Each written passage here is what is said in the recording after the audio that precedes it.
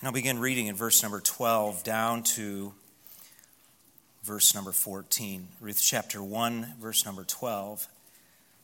Naomi says to Orpah and Ruth, "Turn again, my daughters, go your way. For I am too old to have an husband. If I should say I have hope, if I should have an husband also tonight, and should also bear sons, would ye tarry for them till they were grown? Would ye stay for them from having husbands? Nay, my daughters, for it grieveth me much for your sakes that the hand of the Lord is gone out against me." And they lifted up their voice and wept again, and Orpah kissed her mother-in-law, but Ruth clave unto her.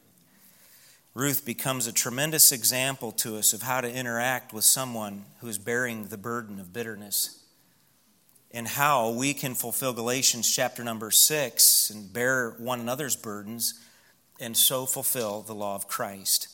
And so from Ruth's example and how she loved and clave to Naomi, I would like for us to consider this evening how we can help a brother or sister bearing the burden of bitterness, how we can help them to bear that burden. As we've mentioned before, and we've heard this from other preachers too, it's been said that adultery has slain its thousands, but bitterness its tens of thousands. Based on sheer numbers, all of us at some point in our Christian life are either going to battle with bitterness in our own heart, or we will interact with a brother or sister who battles with bitterness. And I'm glad to tell you this evening that from the beautiful story of Ruth, she helps to show us how to do that in a way that honors the Lord. Let's pray. Father, would you strengthen us as we look at this passage of Scripture this evening? I pray that you would deepen our heart of compassion as we interact with one another, and that we would grow in our love and our desire to serve one another, even in this way, though it may be difficult at times. I thank you, Lord, for the help that your word gives to us, and above all, the help that your Spirit gives to us. And so strengthen us tonight, and may we learn some very vital lessons from Ruth's example, and we pray these things in Christ's name. Amen. A 1985 Reader's Digest article recounted that there were reported times when rattlesnakes cornered, threatened, angered, frustrated, and disoriented would actually bite and poison themselves. Now, the lesson is stay away from rattlesnakes. How many of you would agree with that? Okay, if you have a cornered rattlesnake, back away. Don't antagonize. Okay. And yet, there are times, in all seriousness, when a brother or sister affected by the poison of their own bitterness need a loving friend to be willing to step in and to help bear the burden of their bitterness, to help bring them through to a cure. Taking the wonderful example of sweet, gracious Ruth and her interactions with bitter Naomi, I'm glad for us to understand this evening that not only is that possible, but we can see from Naomi's example or story how effective that kind of help can be. I want you to notice the first way that we can help bear the burden of bitterness in a brother or sister. And this comes from chapter number 1, but this: avoid the offense. Don't take up their offense. If there's been an offense in their life that has caused them to become bitter, to respond in bitterness, to give in to the temptation of the sin of bitterness, the worst thing that we can do is take up the offense for them. But rather, we see in Ruth's example that she refused to do this. As you think of the story as a whole, and especially chapter number 1, Naomi was bitter at the loss of a husband, bitter at the loss of 2 sons, likely bitter at what she thought were wasted years. And as you see her attitude, she blamed God for her experience. Ruth had experienced loss herself. She was a young widow, having lost a husband in the early years of their marriage, and yet Ruth refused to take up the offense of bitterness against God like Naomi did. In fact, it's fascinating to me as I think about Ruth. It's apparent that she would rather have as her God the God of a bitter Naomi than the God of the Moabites, Chemosh. Keep your hand here with me and look at Psalm chapter number 15. Psalm chapter 15. Interestingly enough, here is a psalm written by Ruth's grandson, David. And David makes an interesting statement as he's given guidelines and instruction for worshiping the Lord. Notice Psalm 15 and verse number 1. David asks the question at the beginning of this psalm, Lord, who shall abide in thy tabernacle? Who shall dwell in thy holy hill?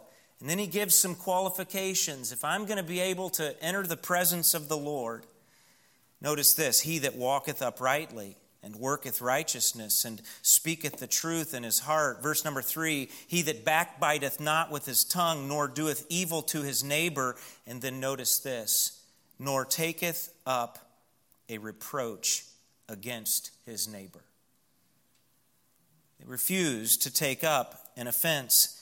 I'm reminded of several verses in Proverbs as well. Proverbs chapter 15 and verse number 1, my mother's life verse. A soft answer turneth away wrath. You know, when you interact with someone who's bitter and they get triggered, they can many times lash out with angry or harsh words. And they don't need someone to put them in their place. They need, as Solomon said in Proverbs 15, and as Ruth would model, a soft answer. That's what turns away wrath. I think about Matthew chapter 5 and verse number 9, where Jesus said, blessed are the peacemakers, for they shall be called the what? The children of God. It's the idea of recognized and identified. Hey, that's someone who comes from the family of God. Someone who, as Paul would say in Romans chapter number 12, if it be possible, as much as lieth in you, live peaceably with all men. Proverbs chapter 26 and verse number 20, where no wood is, there the fire goeth out. So where there is no talebearer, the word talebearer speaks of a whisperer, someone who even by quiet means keeps an agitation going. Okay? So where there is no talebearer, the strife ceases. It's the idea of that strife ceasing. It's the idea of it goes quiet. It goes silent. You remove the wood from the fire's going to do what? Go out. And that should be our motive when it comes to interacting with someone who's bitter, who's looking for an ear, if you would, someone to take up their offense. Solomon would go on to say in verse number 21, as coals are to burning coals and wood to fire, so is a contentious man to kindle strife. In other words, a person who keeps something going, the Bible describes them as contentious. But our heart should be, if we're going to help someone who's bearing the burden of bitterness, battling with bitterness, our heart should be to avoid the offense. Don't take it up. Several years ago, because we had burned some wood that season in our fireplace that was a little wetter than it should have been. There was a lot of the ash and soot that had collected and stuck at the top of the chimney. And one night I was stoking a fire maybe 3 years ago, and all of a sudden this sound like a jetliner going overhead began to sound. And I noticed that the fire in the fireplace was looking more like a furnace instead of just a nice fire in a fireplace. It was sucking and getting big and drawing flames clear up the chimney. And I found out we had a chimney fire. I went outside and looked, and I kid you not, it was dark. Our chimney looked like a giant sparkler. Sparkles and fire pouring out the top. There were flames coming out the top of the chimney. And Jenny asked if a jet was going overhead. I said, I wish it was a jet. Call 911. And she did. And by the time the fire department got there, I had taken it just in desperation, not knowing what else to do. I had taken a shovel, and piece by piece, I had carefully taken each of the pieces of the burning wood out of the fireplace, balancing on a shovel and throwing it out the back doors off the deck. By the time I got there, the fire was out because I had separated the wood. The fuel had been removed. And one of the best ways that we can help a brother or sister battling with bitterness is to remove the fuel, to avoid the offense. Don't take it up. A second way that we can help a brother or sister battling with bitterness is to continue to walk in faith. To continue to walk in faith. As you remember from last Sunday night, Naomi was being faithless in her perspective. She was seeing risks. She was seeing impossibilities. We're destitute. There's no way we can be helped. I can't provide sons for you who will be your husbands according to the Old Testament Jewish law. And so you might as well go back to Moab. But one of the things that I noticed about Ruth and how she helped Naomi is that even when Naomi, through her bitterness, developed a clouded vision or perspective of God, she began to see God in a skewed way, a warped way, a God who was vindictive instead of chastening in love. Her vision was clouded. She had lost faith in him. She had lost sight of what God could still do. All she saw were risks to these two Moabite women going back to Israel. All she could see were the impossibilities. There's no way out of this for me or for you. And all she could see was that God was against her. So she's seeing impossibilities. She's seeing risks. And by the way, they were very real risks that Ruth, was taking on by going back. But I love this about Ruth. She continued to walk in faith, keeping her perspective on the character of God, God's word and plan, God's sovereignty and the goodness of God. Though we have no record of her saying it, I am sure that one of Ruth's watchwords would have been, God is so good. He is so good to me. Though it would become more explicit later on in the story, Ruth's faith in God is one of the most beautiful demonstrations of trust in all the Scripture. She was not born as an Israelite. She was a Moabite who God in the Old Testament had excluded her people from coming into the congregation of the Lord to the 10th generation. It was a beautiful picture of faith. That even though God was poorly represented by one of his own followers, Naomi and Elimelech and Mahlon and Chilion, even though likely poorly represented, she saw enough of the Lord and trusted in him enough that she was going to go back no matter what. And she was going to cling to Naomi. I love what she says beginning in the bottom of the latter part of chapter number 16. She says to Naomi, thy God shall be my God, and where thou diest I will die, and there will I be buried. Verse number 17, the Lord, notice she calls him by his personal name, not just referring to him to the generic term of God, but the Lord, Yahweh, do so to me and more also, if aught but death part thee and me. Basically what she's saying is if I break this vow of loyalty, this covenant to you, then I'm asking the Lord to take my life. That's how serious she was about this. She would demonstrate the importance of walking in faith by, in chapter number 2, launching out to look for grace. Can I ask you this? Who finds grace? I found one. Okay. Who finds grace? Noah found grace. People that look for it. Okay, that humble themselves to receive it. And let me just say this, very generally speaking, but clearly speaking, God's grace is abundant on everybody. Okay. I love what Boaz said in chapter number 2 and verse number 12. That first day in the field, he says to her, the Lord recompense thy work, and a full reward be given thee of the Lord God of Israel. And notice this statement, under whose wings thou art come to trust.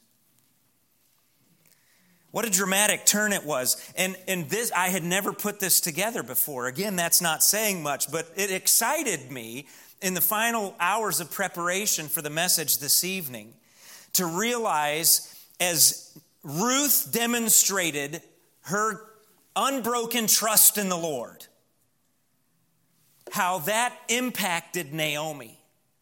Naomi, who on the night of the first day that they return, would say to the people of Bethlehem, the Almighty hath dealt very bitterly with me. I went out full, and the Lord hath brought me home again empty. Why then call ye me Naomi, seeing the Lord hath testified against me, and the Almighty hath afflicted me? First conversation, the first day back in Bethlehem. As you follow the chronology of the text, it's apparent that chapter number 2 is the morning of the next day.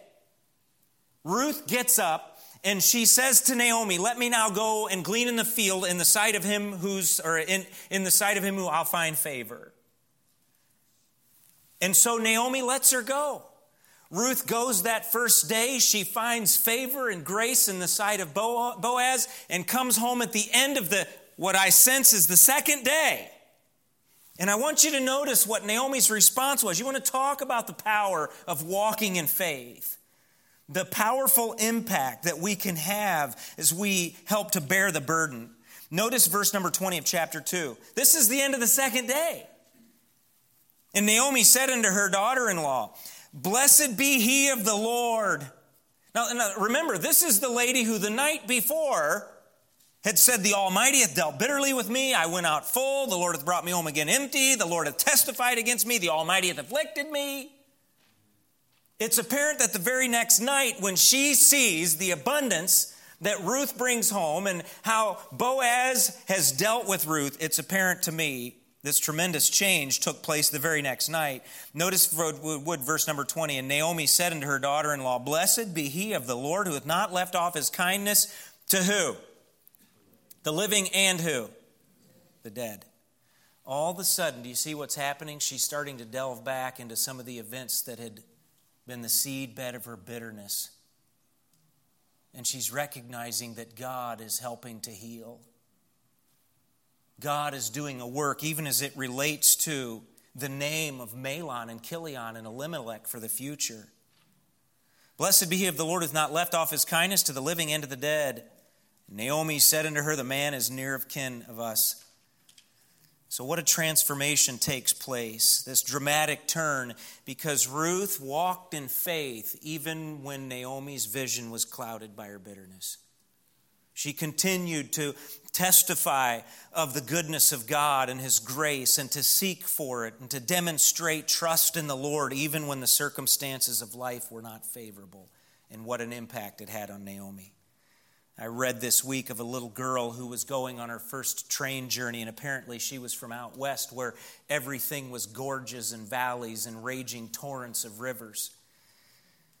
And on her first train journey, this little girl was scared, and her mother tried to calm her. It's going to be okay. And she's thinking in her mind, how are we going to get across the gorges and the difficult places and the mountains? How are we going to get through all of those difficult places? And the mother would just calm her and say, just wait and see, just wait and see.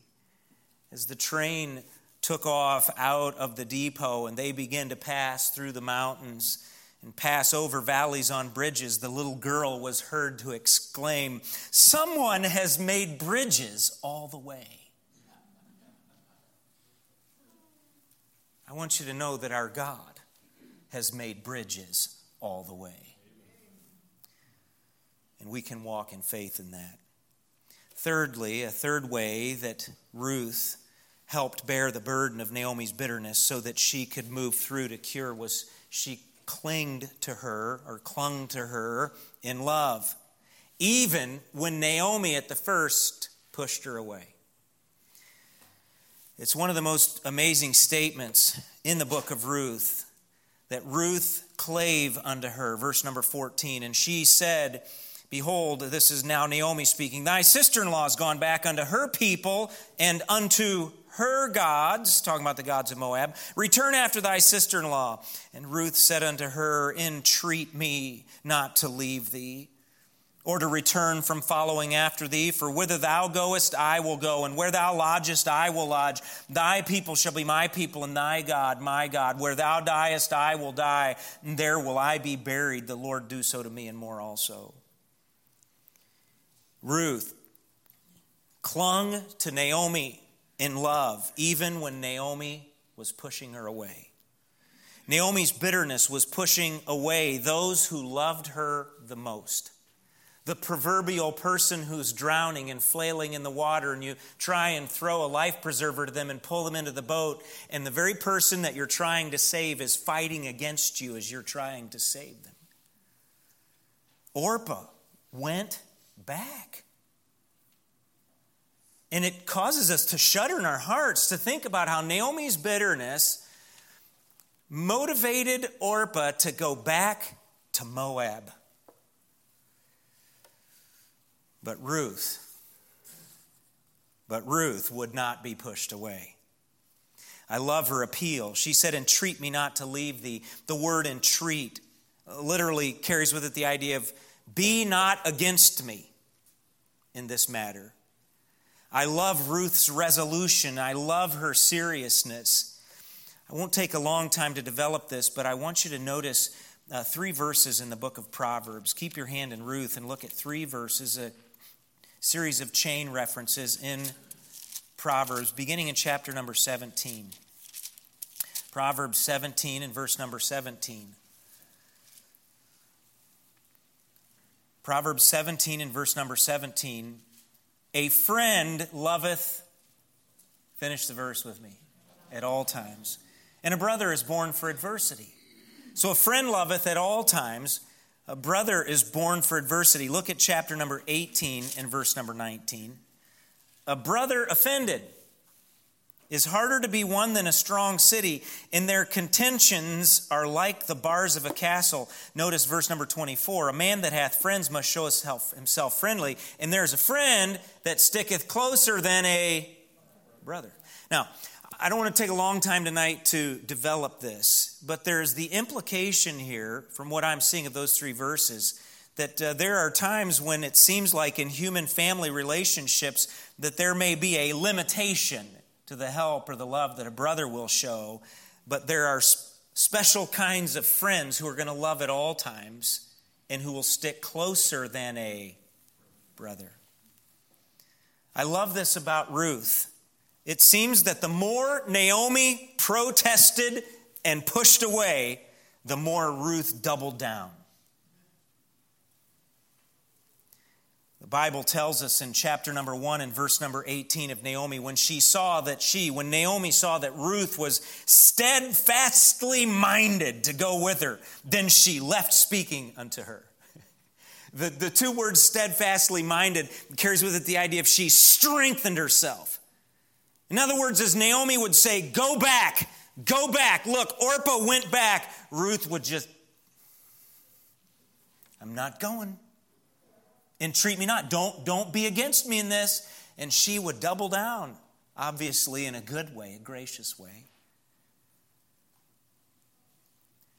By faith, Ruth was seeing what God could do. By faith, Ruth was hoping, even as Naomi's vision was clouded. There's another parallel to this in the Old Testament, 2 Kings chapter number 2. When Elijah is about to be taken up to heaven. And again, I won't go into all of the details of this evening, but I believe that Elijah was carrying some cynicism and some bitterness with him. I love this about Elisha desiring a double portion.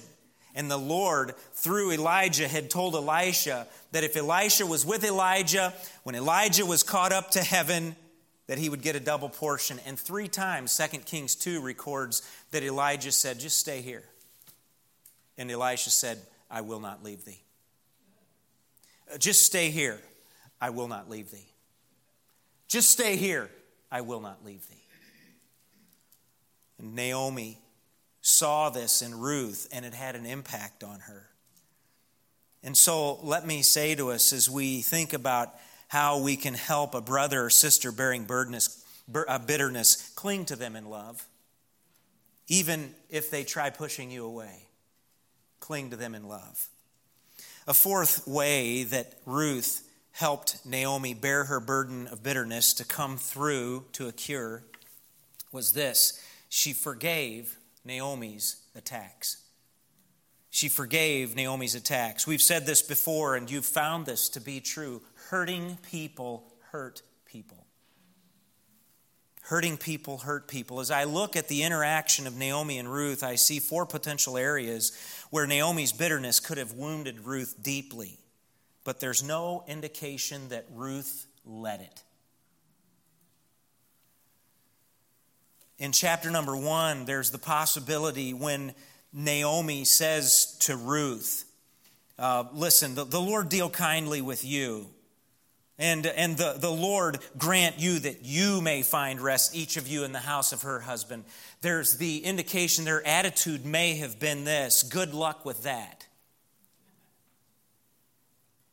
Didn't work out very well for me. Good luck with that. Sending them back to Moab.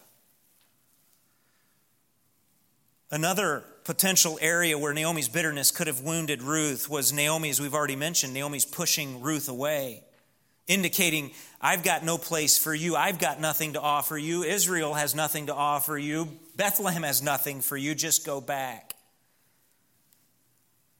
Also, Naomi's heartless perspective of the future could have hurt Ruth. It jumps off the page to me in verse number 15 of chapter 1. And she, Naomi, said to Ruth, behold, thy sister-in-law is gone back unto her people, and unto who? Her gods. Her gods. There's no eternal hope in Moab. None.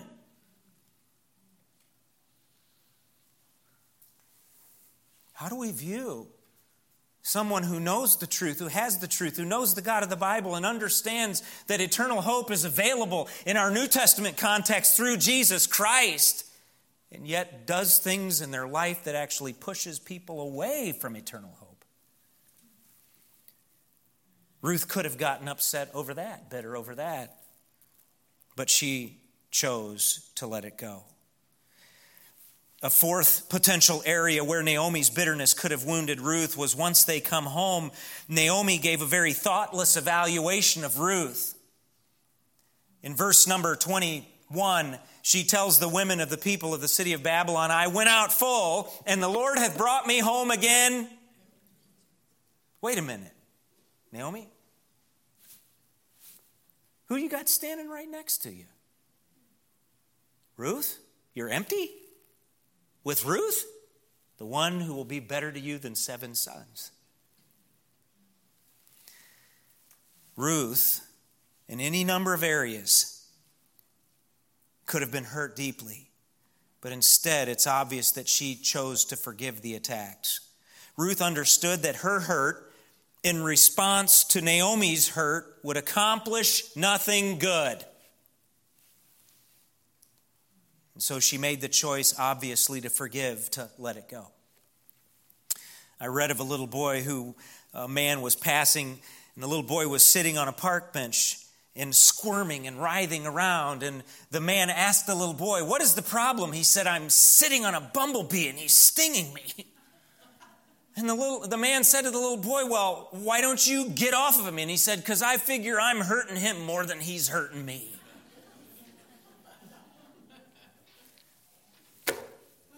What good does that do?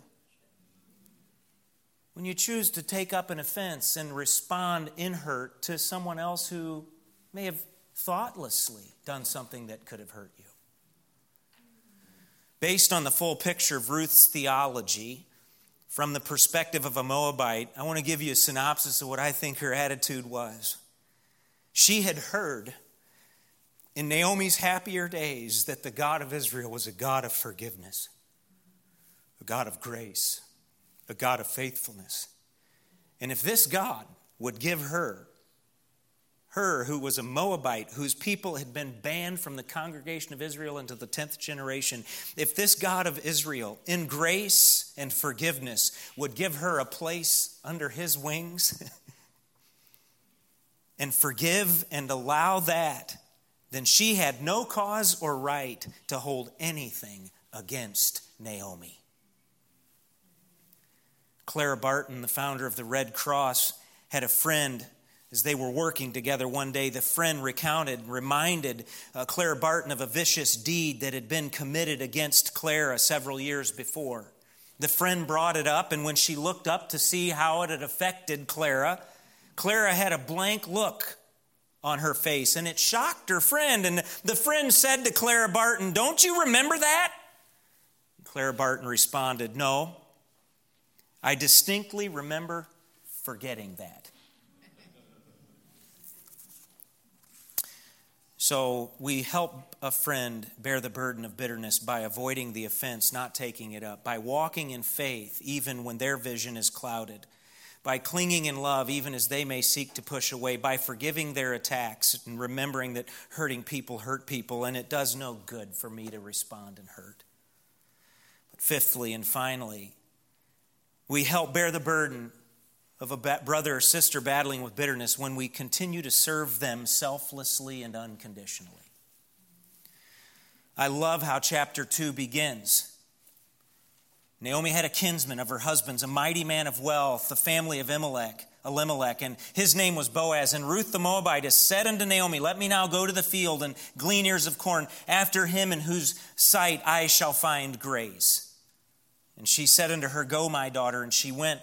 And as you read chapter number 2, you realize Ruth becomes this selfless servant who does the lowly task of gleaning. God, through Boaz, blesses her abundantly, pours out his grace on her. Ruth brings it home that night to such an amount that Naomi is shocked. She was an old hand. She knew what the average amount was to bring in a day's gleaning. And when she saw Ruth coming home that night, she knew somebody has been gracious to her, because that's more than the normal amount. And the abundant outpouring, the waterfall of God's grace on Ruth, even on the second day back, began to spill over onto Naomi and wash away the bitterness. Because Ruth determined to serve selflessly and unconditionally.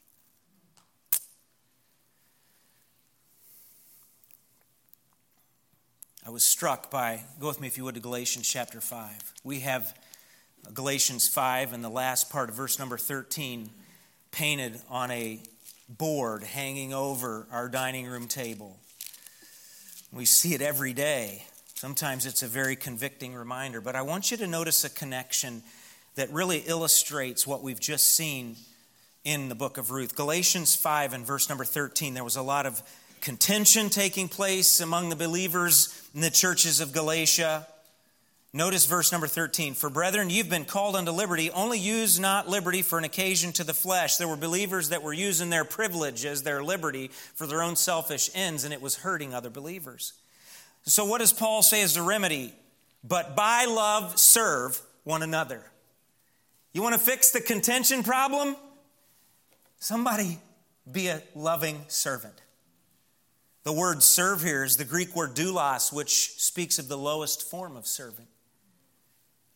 But by love serve one another. Notice verse number 14. "For all the law is fulfilled in one word, even in this, thou shalt love thy neighbor as thyself. But if ye bite and devour one another, take heed that ye be not consumed one of another. This I say then, walk in the Spirit, and ye shall not fulfill the lust of the flesh." And remember from later on in chapter number 5, the fruit of the Spirit is love. You walk in the fruit of the Spirit. You walk in the Spirit, His fruit, and love is going to be produced, and it'll motivate you to serve, to slave one another. And Paul directly correlates it to unraveling contention among God's people. When there is contention, when there is strife, when there is bitterness, if somebody will just step up and say, "You know what, I'm going to be the love slave around here. Not looking for what I can get out of this, I'm just going to serve. And I'm going to do it by love. I'm going to slave. Even if it looks like I'm getting walked on, like people are treating me like a doormat." The Bible connection is this, is that when somebody serves, and Ruth illustrates that, when somebody has that attitude, it has an amazing way of diffusing bitterness and unraveling contention. What a transformation came over Naomi in a relatively short amount of time, 10 years or more getting into the bitterness. And then from chapter 1 to chapter 4 of the book of Ruth, less than a year before, she's sitting holding baby boy Obed in her lap. And the women of Bethlehem are referring to that baby Obed not as a son born to Ruth, but a son born to Naomi. From bitterness to blessing. Yes, it's the work of God, but he used the human instrument of Ruth. The presidential election of 1860 was a bitter election. It was a gloves-off election. Abraham Lincoln narrowly won the election among 4 candidates. One of his bitterest rivals in the election that he defeated was a man named Edwin Stanton. In the course of the campaigning, Edwin Stanton referred to Abraham Lincoln as the original gorilla because of his long, lanky arms. Made fun of him. And yet, after Lincoln had been confirmed to have won the presidency, he shocked many people by making Edwin Stanton a member of his cabinet and appointing him as Secretary of War. And you tell me how important that would be in the next few years. He did so because of Edwin Stanton's organizational abilities. And though their relationship was not perfect, they became friends and worked together until Lincoln's reelection and assassination. It is said of Edwin Stanton as he stood looking at Lincoln laying in state, Edwin Stanton, the man who had originally called Abraham Lincoln the original gorilla, as he stood and saw Abraham Lincoln's body laying in state, he was reported to have said this: "There lies the most perfect ruler of men the world has ever seen." Now, we will not debate the merits of that statement. But here's the point that I will make. It is a testimony to the power of Abraham Lincoln's forgiveness and Abraham Lincoln's reaching out to a man that he could have been bitter, a man who was bitter against him. And it proves that when you do that, there can be an amazing transformation that takes place. A man went from calling Abraham Lincoln the original gorilla to calling him the most perfect ruler of men that ever there was. Now, I'm glad to tell you that we have supernatural help as we seek to help bear the burden of bitterness in a brother or sister's life. We've been given a wonderful example in Ruth and Naomi. And so let us determine, when God has it in his plan for us to interact with a brother or sister who's battling with bitterness, let us determine that we're going to follow the pattern that Ruth models for us in Ruth chapter 1 and 2. Father, thank you for your word tonight. Thank you for how you've challenged my heart in preparation for this message this evening. I pray that it will be used for many years, months and years to come to be a light for us, a guide for us as we interact with those who are battling bitterness. Help us to be a burden bearer and to so fulfill the law of Christ. And we pray these things in Jesus' precious name. The one who bore our burden on the cross. And may we do this all for his glory. Amen.